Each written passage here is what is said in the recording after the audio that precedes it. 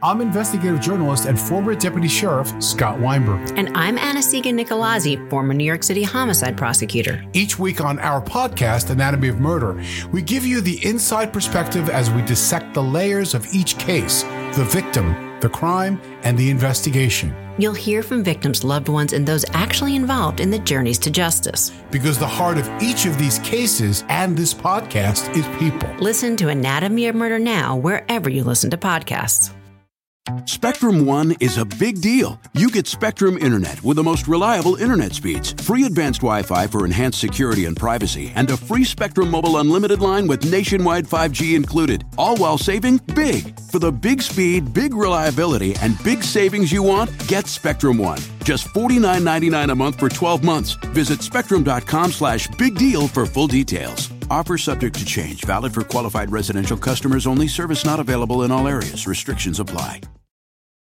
Here you are, BPMs high, sweat dripping, body moving, tongue panting. You're working hard, real hard, and you're thirsty. You need vitamins, nutrients for peak performance and energy. And your plants do too. Aw, I mean, just look at the little guy. Water-soluble plant food from Miracle Grow is full of essential nutrients. Just a little scoop into your watering can and boom, instant feeding and bigger, more beautiful plants. It's kind of like a sports drink for your plants. You may have to suffer from heat, but your plants do not. This is episode 6, Suspicions.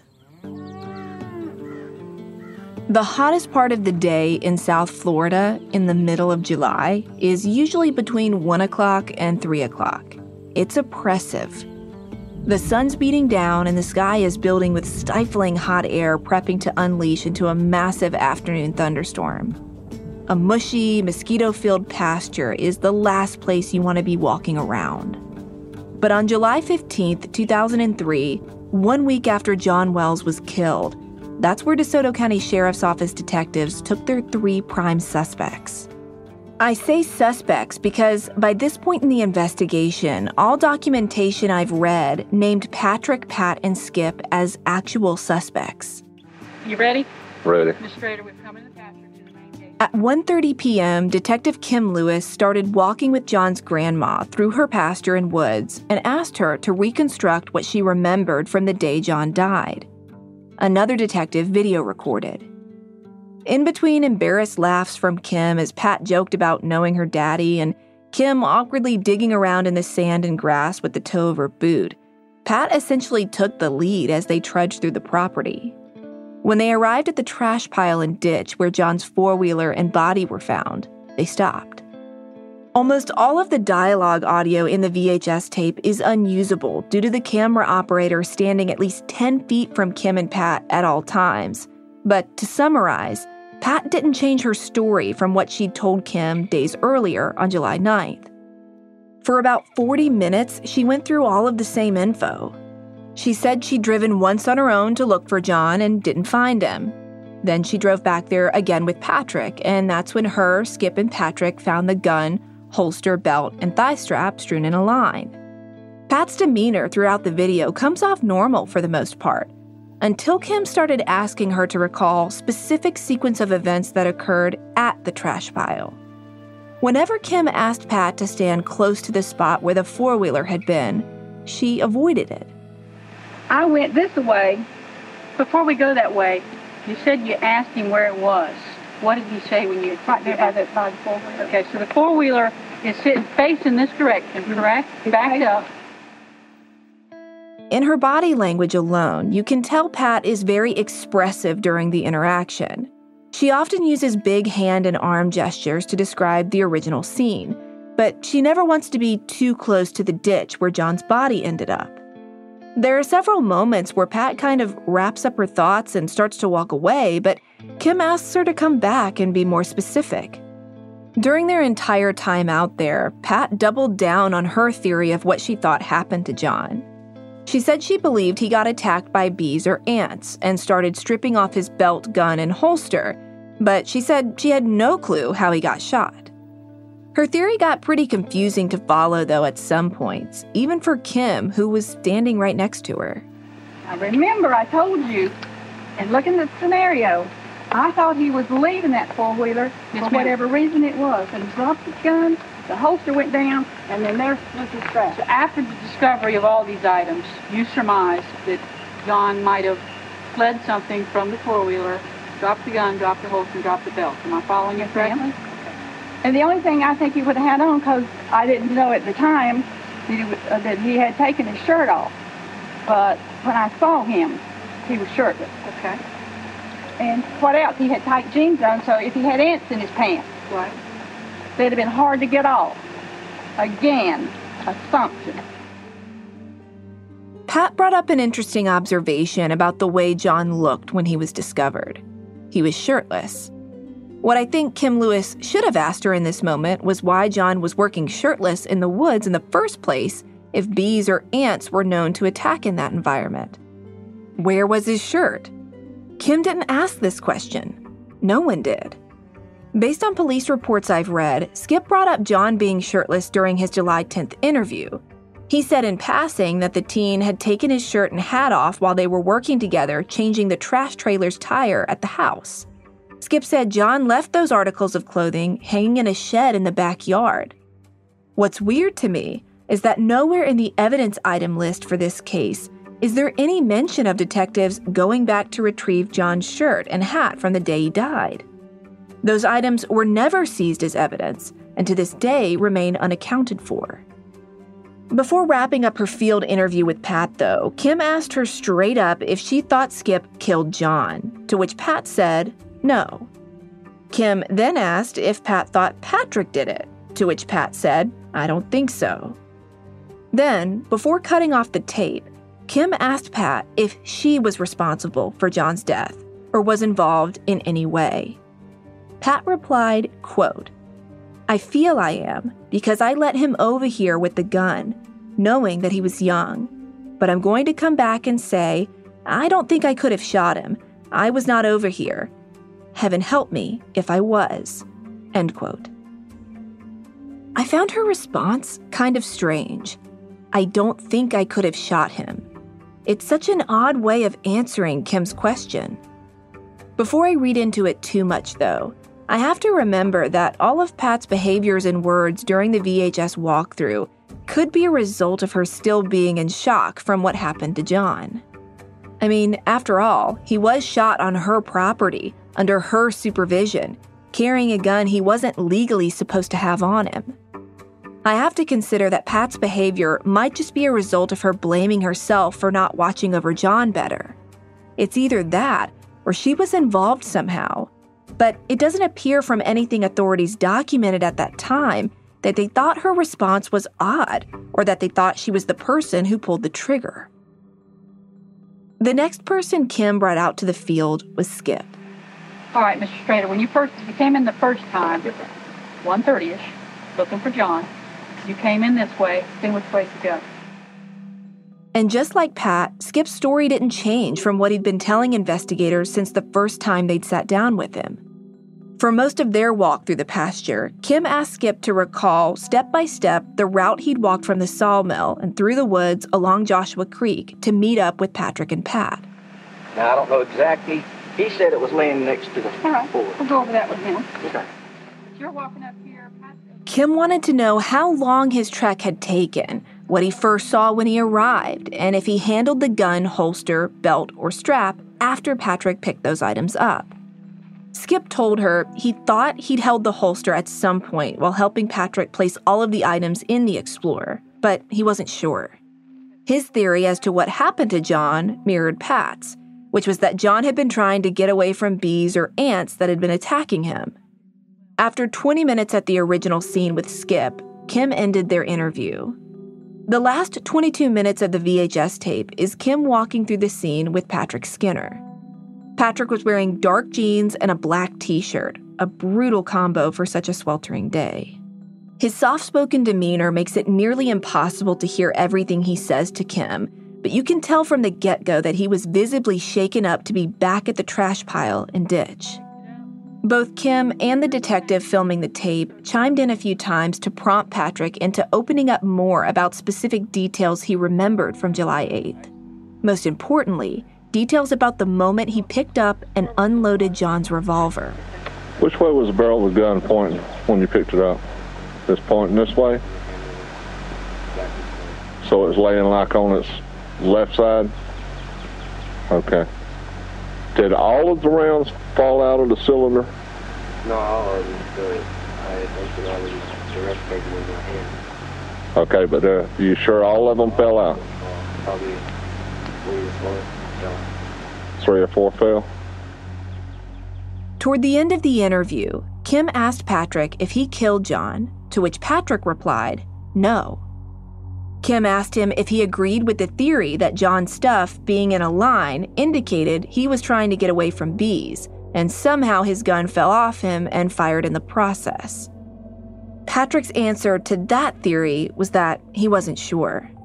In his recent interview with me, he said he considered this theory at first, but in his heart, it just didn't make a whole lot of sense. Frankly, it sounded kind of stupid at the time when I was thinking it. I don't know why I was thinking it. There are bees for the orange groves. I don't know. I'm not a farmer. I don't know if they're around that time of year or not, but I don't know why I thought bees. Probably because of it almost just looked like someone was stripping to go into the water. And I'm thinking, why would someone strip to go into the water? In the end, Patrick told Kim he didn't think bees attacked John and his gun accidentally discharged. He said he thought his friend had been killed and then placed in the water. Right after that, the interview was interrupted. A large cow had inched closer to the camera operator and was moaning so loudly no one could hear one another anymore. I guess that was the cue to wrap things up, and at 3:52 p.m., the tape ended. When all was said and done, Kim's separate walks in the pasture with each suspect didn't result in anything useful for the investigation. I don't know if she was expecting one of the three to go out there and confess or make some big mistake or what, but in the end, the entire VHS recording seemed to be a wash. A lot of sweating for no reward. While Kim had been in the woods, FDLE Special Agent Smith and DeSoto County Detective Kurt Mays had been following up on interviews they'd conducted with Helen Huff, John's mother, and Beth Flowers, John's recent ex-girlfriend, who was just 16 years old at the time. During both of those interviews, detectives gleaned more insight into how Skip and John got along, or rather, didn't always get along. Here's audio from Beth in her 2003 interview. But I know John does have a little smart mouth, so if they were ever working across the street, I'm sure John was basically, since Skip was, I guess you could say, new to the sawmill, John was pretty much running him around, telling him things to do and stuff like that. John always thought he knew everything. What Beth was getting at was that in her mind, she felt it would have been John who'd have barked orders at Skip, not the other way around. She said in her opinion, John felt like he knew the sawmill better than Skip, so she thought it was totally possible John could have mouthed off at Skip while they were working together. Helen, on the other hand, said in her interview that if there was tension between Skip and John, it wasn't because John was the problem. She told authorities Skip was known to have vices that made him unpredictable. He's decent, but he has got a terrible, terrible, terrible drinking problem. Terrible. How about his temper? He's really pretty laid back, but he's that kind of silent but deadly type. You know, you push and push and push, and he sits around and mulls around about it. You wouldn't actually see him, have an outrage, but if something didn't rub him the wrong way, boom, boom, and I think it might be over or something. But I understand now, ain't nobody seen him sober since all this has happened. I mean, since Mel died. How's his relationship with John? Him and John pretty close, or? As far as I knew, he thought of him as like one of his own. But if there was extenuating circumstances, anybody could turn. Anybody can turn. That's certainly a theory police were mulling over regarding Skip. They'd accused him of as much during his July 10th interrogation, and now we're hearing from more and more people it was possible he could snap under pressure. But here's the thing. What Helen told authorities was hearsay. It was her opinion, and police couldn't work with just her opinion. Helen didn't even live in Arcadia in 2003, or spend much time with her son for that matter. Who was she to know what John and Skip's relationship was like? Investigators needed to talk to someone who wasn't John's mother in order to give them better insight into Skip's behaviors and actions. And Beth Flowers was ultimately that person. He came up and hugged on me and was like, and it was like he was intoxicated. Like, he just shouldn't have been acting like he was acting. Like, he was the only one there acting that way.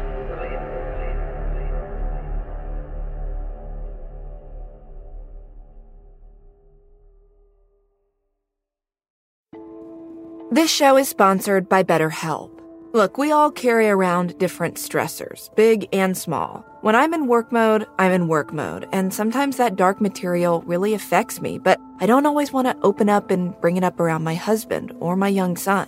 These stories deeply affect me, and I found that therapy is a safe space to get things off my chest and to figure out how to work through whatever's weighing me down. If you're thinking of starting therapy, give BetterHelp a try. It's entirely online and designed to be convenient, flexible, and suited to your schedule. So whatever it is you need to talk about, get it off your chest with BetterHelp.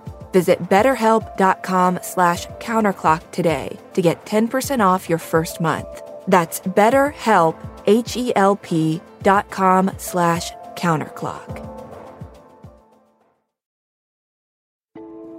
My family and I are ready to eat stress-free this spring with Factor's delicious ready-to-eat meals. Every fresh, never-frozen meal is chef-crafted, dietitian-approved, and ready to eat in just 2 minutes. Do you guys understand what this means for me? It means I can eliminate the hassle of having to prep, cook, or even clean up. Now, I have a 2-year-old toddler. This is seriously amazing.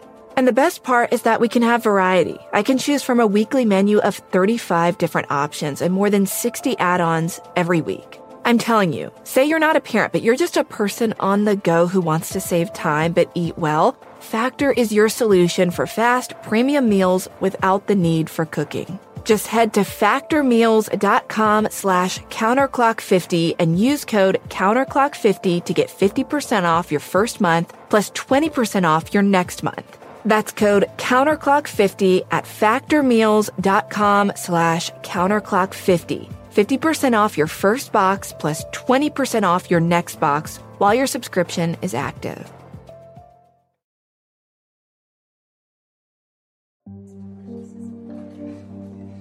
On the night of July 8th, 2003, just a few hours after John was pronounced dead, a bunch of people stopped by Pat Strader's house to comfort her.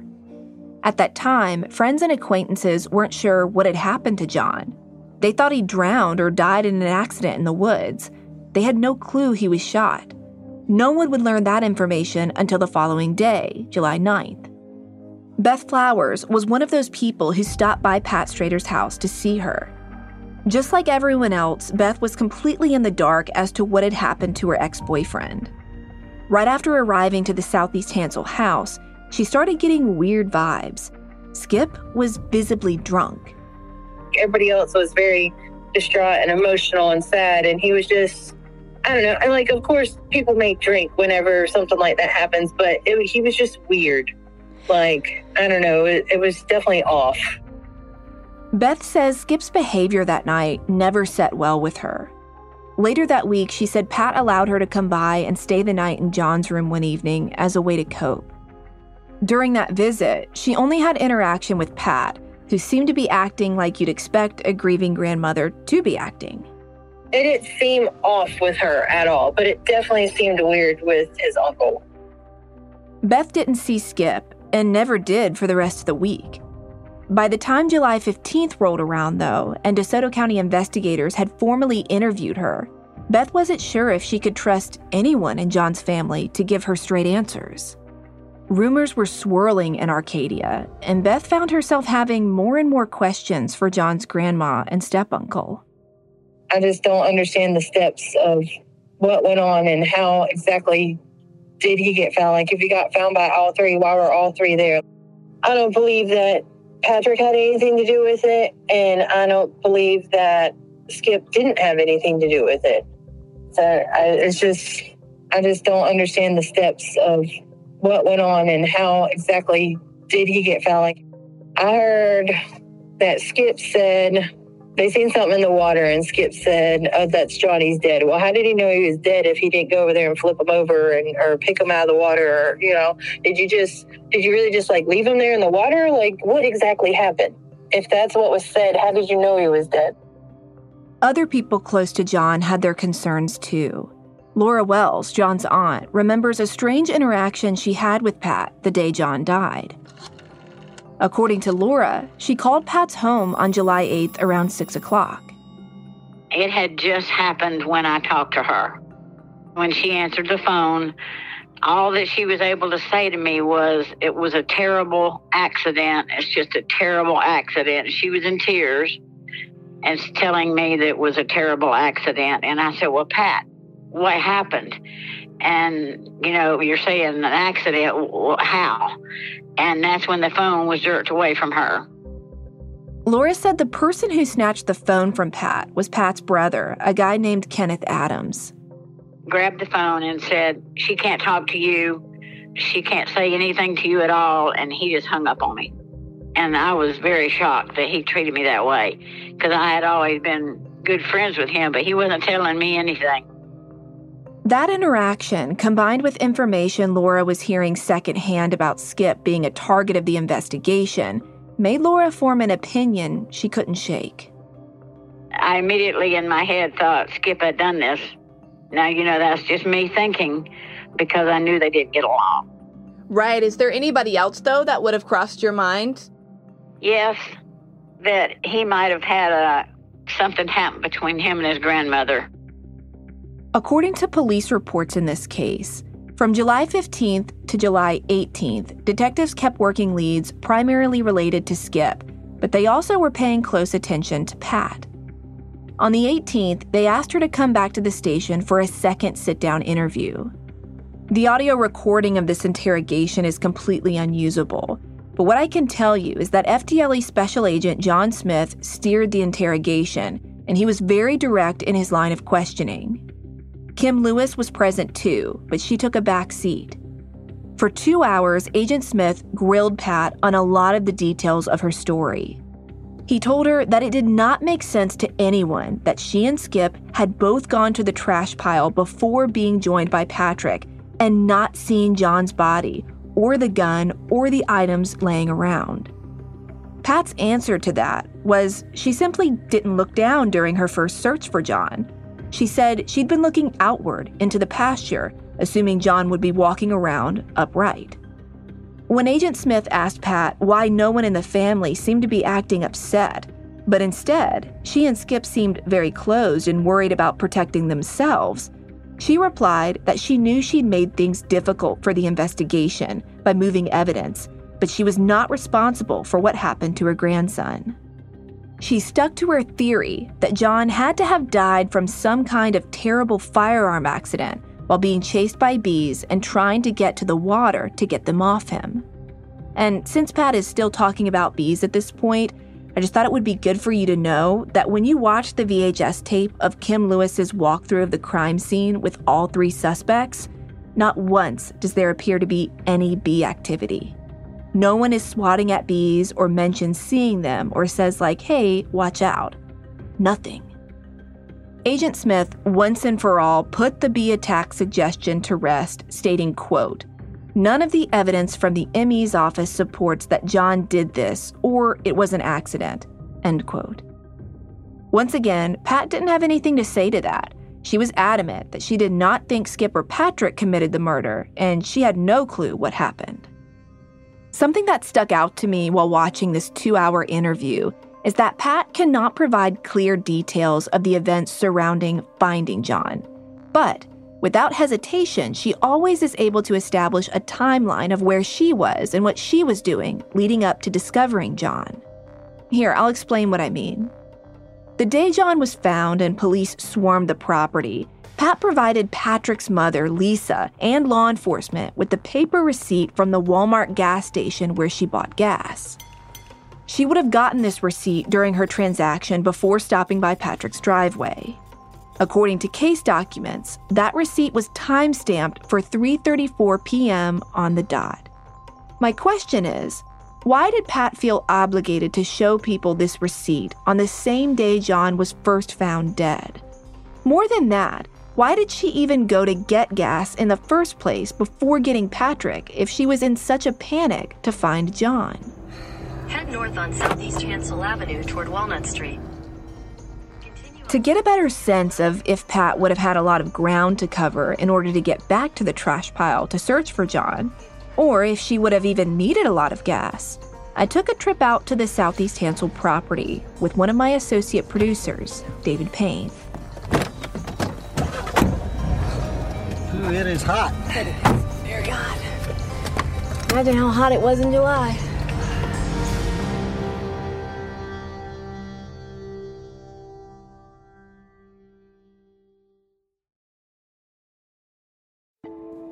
As a journalist, I've always been fairly organized with where to find things when I put them away or leave them. But becoming a mom, that was a whole other ballgame. I feel like I've accumulated way more stuff, and for a long time, I just didn't know how to store it all. But then I found organizing magic with Smart Labels. Smart Labels are the QR code stickers that have changed my life and are likely going to change yours. They help you organize your stuff in storage around the house or in your storage unit. And all you have to do is put one of the QR code stickers on a box or tote, scan the sticker with the Smart Labels app, and enter what's going in the tote. You can add pictures of your stuff and everything.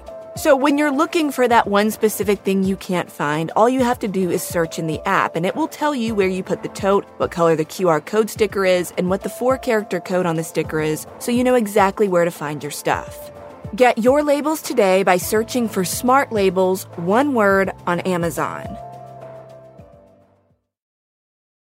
Spectrum One is a big deal. You get Spectrum Internet with the most reliable internet speeds, free advanced Wi-Fi for enhanced security and privacy, and a free Spectrum Mobile Unlimited line with nationwide 5G included, all while saving big. For the big speed, big reliability, and big savings you want, get Spectrum One. Just $49.99 a month for 12 months. Visit spectrum.com/big deal for full details. Offer subject to change. Valid for qualified residential customers only. Service not available in all areas. Restrictions apply.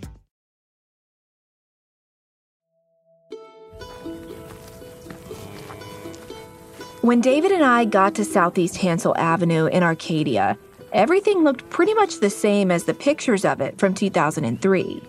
Cows were roaming around, there was little to no traffic on the 2-lane road, and it was dead quiet. I knew from doing background research that Pat still lives in the house and owns the pasture and woods where John died. There were no trespassing signs everywhere, along with barbed wire and lots of locked gates leading to the pasture. We didn't go in.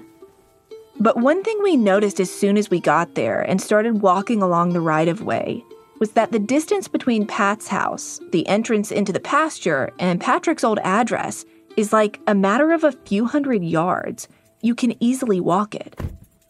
After sweating in the heat for a few minutes, David and I got back in our car and cranked the AC. We had some things to discuss. Explain this to me. She thinks she needs to go get gas to drive 500 feet to get Patrick and drive across the road into the pasture. She drives 7 minutes away and to get gas? Why do you have to go get gas to go 500 feet down the road to get Patrick or knock on his door? Why do you have to get gas before that if you're both intending to literally walk across the street? Why do you have to get gas when you're so frantic about the whereabouts of your grandson? If you have enough gas to get to the Walmart and get gas, you have enough gas to get across the street to pick up Patrick and look for your grandson that you're so frantically worried about. For sure. According to her July 18th interview, Pat told investigators that when she went to get gas, she didn't fill up.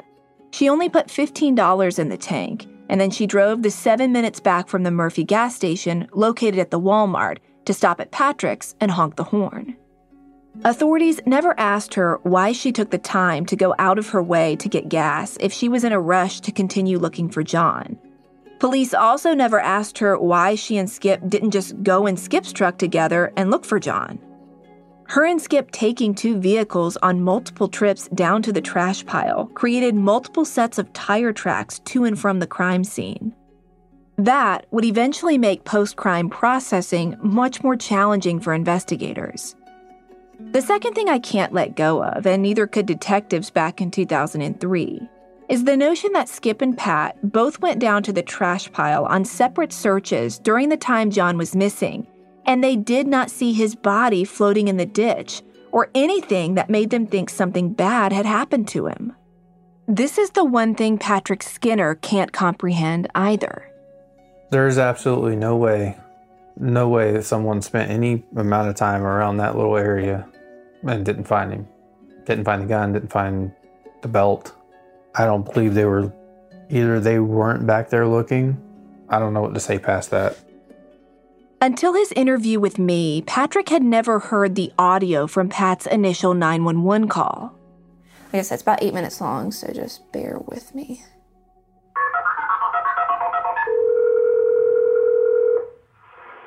I played it for him, and he became even more convinced of his nagging feeling that Pat and Skip not finding anything important until they brought him to the scene was extremely odd.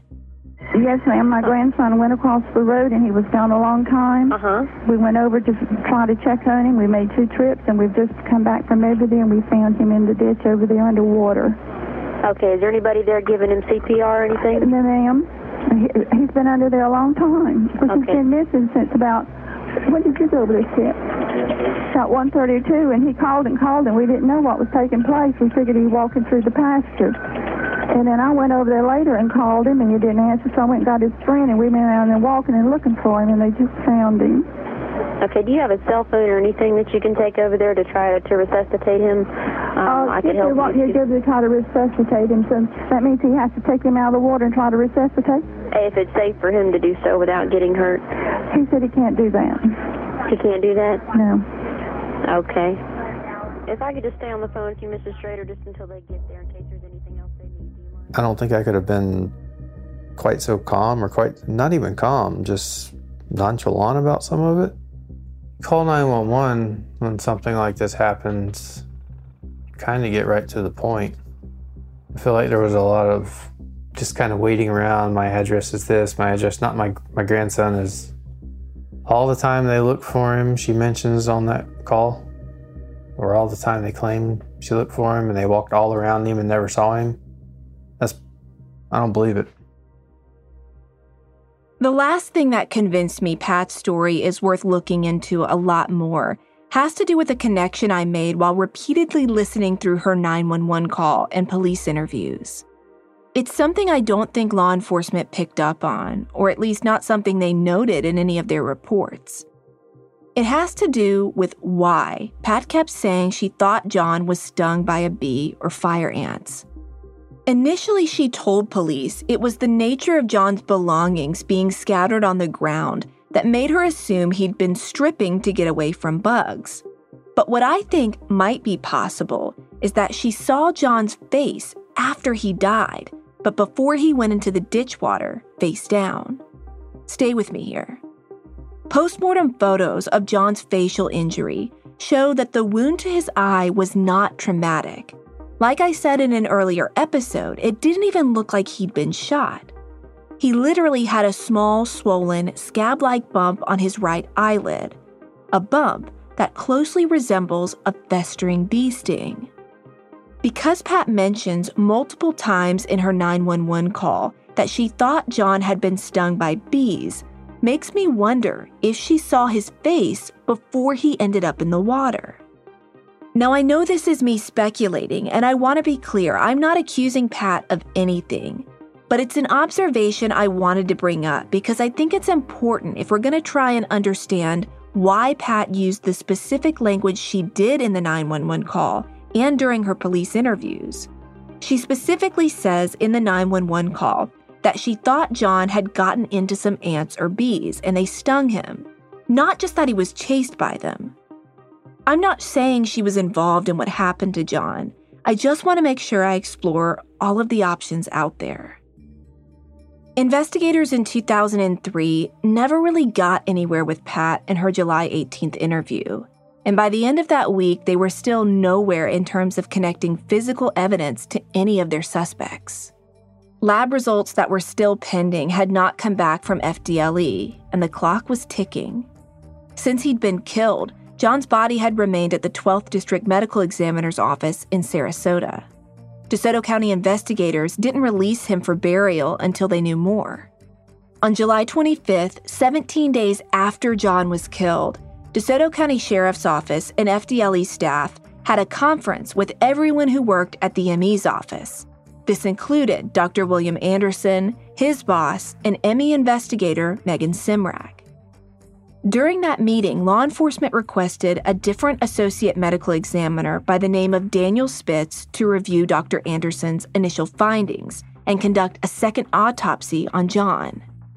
According to a 2-page report filed by Spitz that I was able to dig up, he was asked to make a determination on what he thought John's manner of death could be. At the time, Dr. Anderson felt the request was out of the ordinary. He didn't mind a second set of eyes on his work, but he felt like law enforcement had come back to the table hoping that a second opinion might weaken his original homicide ruling. This was really an unusual situation to have this. Was it common practice to have a second ME look over autopsies out of your office? No.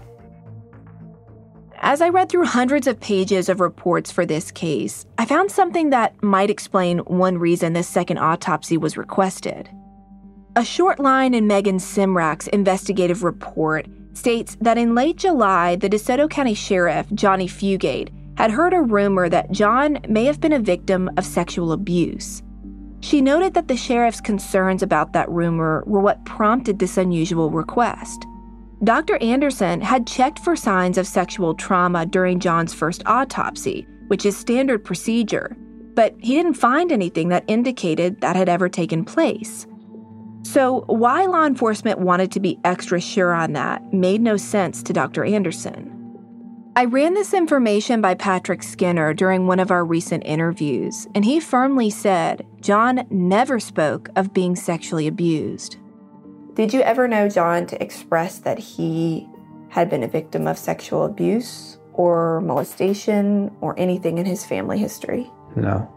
Definitive no. Nothing was ever expressed to me, and none of anything that he ever confided in me ever led me to believe anything like that. Regardless of what law enforcement's motivation was in asking for a second autopsy, Dr. Spitz conducted one. What he concluded was the same as Dr. Anderson. John had not been a victim to any kind of sexual trauma, and without a doubt, his manner of death was homicide. In Spitz's report, he stated, quote, "It is my opinion that Mr. John Wells was shot in the head by another person. It is also apparent that following the shooting, Mr. Wells's body was dumped in a creek located a short distance from where the shooting occurred. It appears that Mr. Wells was still alive at the time his body was dumped in the water." End quote. The day after this second autopsy, the ME's office and law enforcement released John's body to John's parents, Helen and Mac. In the weeks between July 8th and July 25th, Helen had fought hard to have a DeSoto County court grant custody of John's remains to her and her ex-husband as a way of keeping Pat from having last rites, and Helen won. John's funeral took place on July 26th at the only funeral home in downtown Arcadia. During the service, Helen's friends and supporters stood on one side of the funeral hall, and Pat, Skip, and their friends stood on the other. Also in the mix was Patrick and his mom, Beth Flowers, and lots of John's other teenage friends. And last but not least, law enforcement was there. Needless to say, the scene was tense. Helen was watching her mother's every move. The casket was closed at the end of the funeral, but they said when Pat came out and she got to that coffin that she broke down and started screaming, and oh my God, it was such a terrible, terrible accident. And I've said this 1,000 times. She has kept saying that from the day things hit the fan. It was a horrible, horrible accident. Helen distinctly remembers a conversation the funeral director had with her regarding things he'd seen on John's body. Fred Grady was a long-time funeral director, funeral guy. I mean, he had his own business, but he was older, and it was Ponder Kays and Grady or whatever at some point in time. But he knew all of our family members. He worked on half of them in the plots and all that stuff. So he said something about that boy put up a fight. And he says, what? He says, yeah, he put up a fight, something about marks on his fingers. I can't interview Fred Grady for myself because he passed away many years ago. But I think what he was talking to Helen about had to do with the scratches and abrasions that Dr. Anderson had initially observed on John's body. Those marks alone couldn't definitively confirm foul play, but I guess they stood out enough to the mortician that he felt like he needed to mention something to Helen. By the end of July, John was in the ground, and DeSoto County Sheriff's Office had to accept that they had a true whodunit murder on their hands. 2 forensic pathologists had confirmed John died as a result of a homicide, but investigators had no way of proving how it had happened or who was responsible. At least, not yet.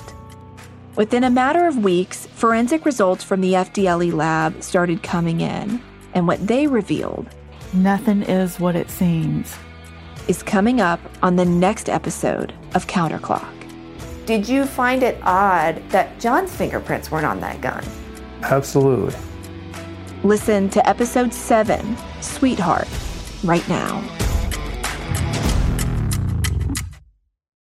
Spectrum One is a big deal. You get Spectrum Internet with the most reliable internet speeds, free advanced Wi-Fi for enhanced security and privacy, and a free Spectrum Mobile Unlimited line with nationwide 5G included, all while saving big. For the big speed, big reliability, and big savings you want, get Spectrum One. Just $49.99 a month for 12 months. Visit spectrum.com/big deal for full details. Offer subject to change. Valid for qualified residential customers only. Service not available in all areas. Restrictions apply.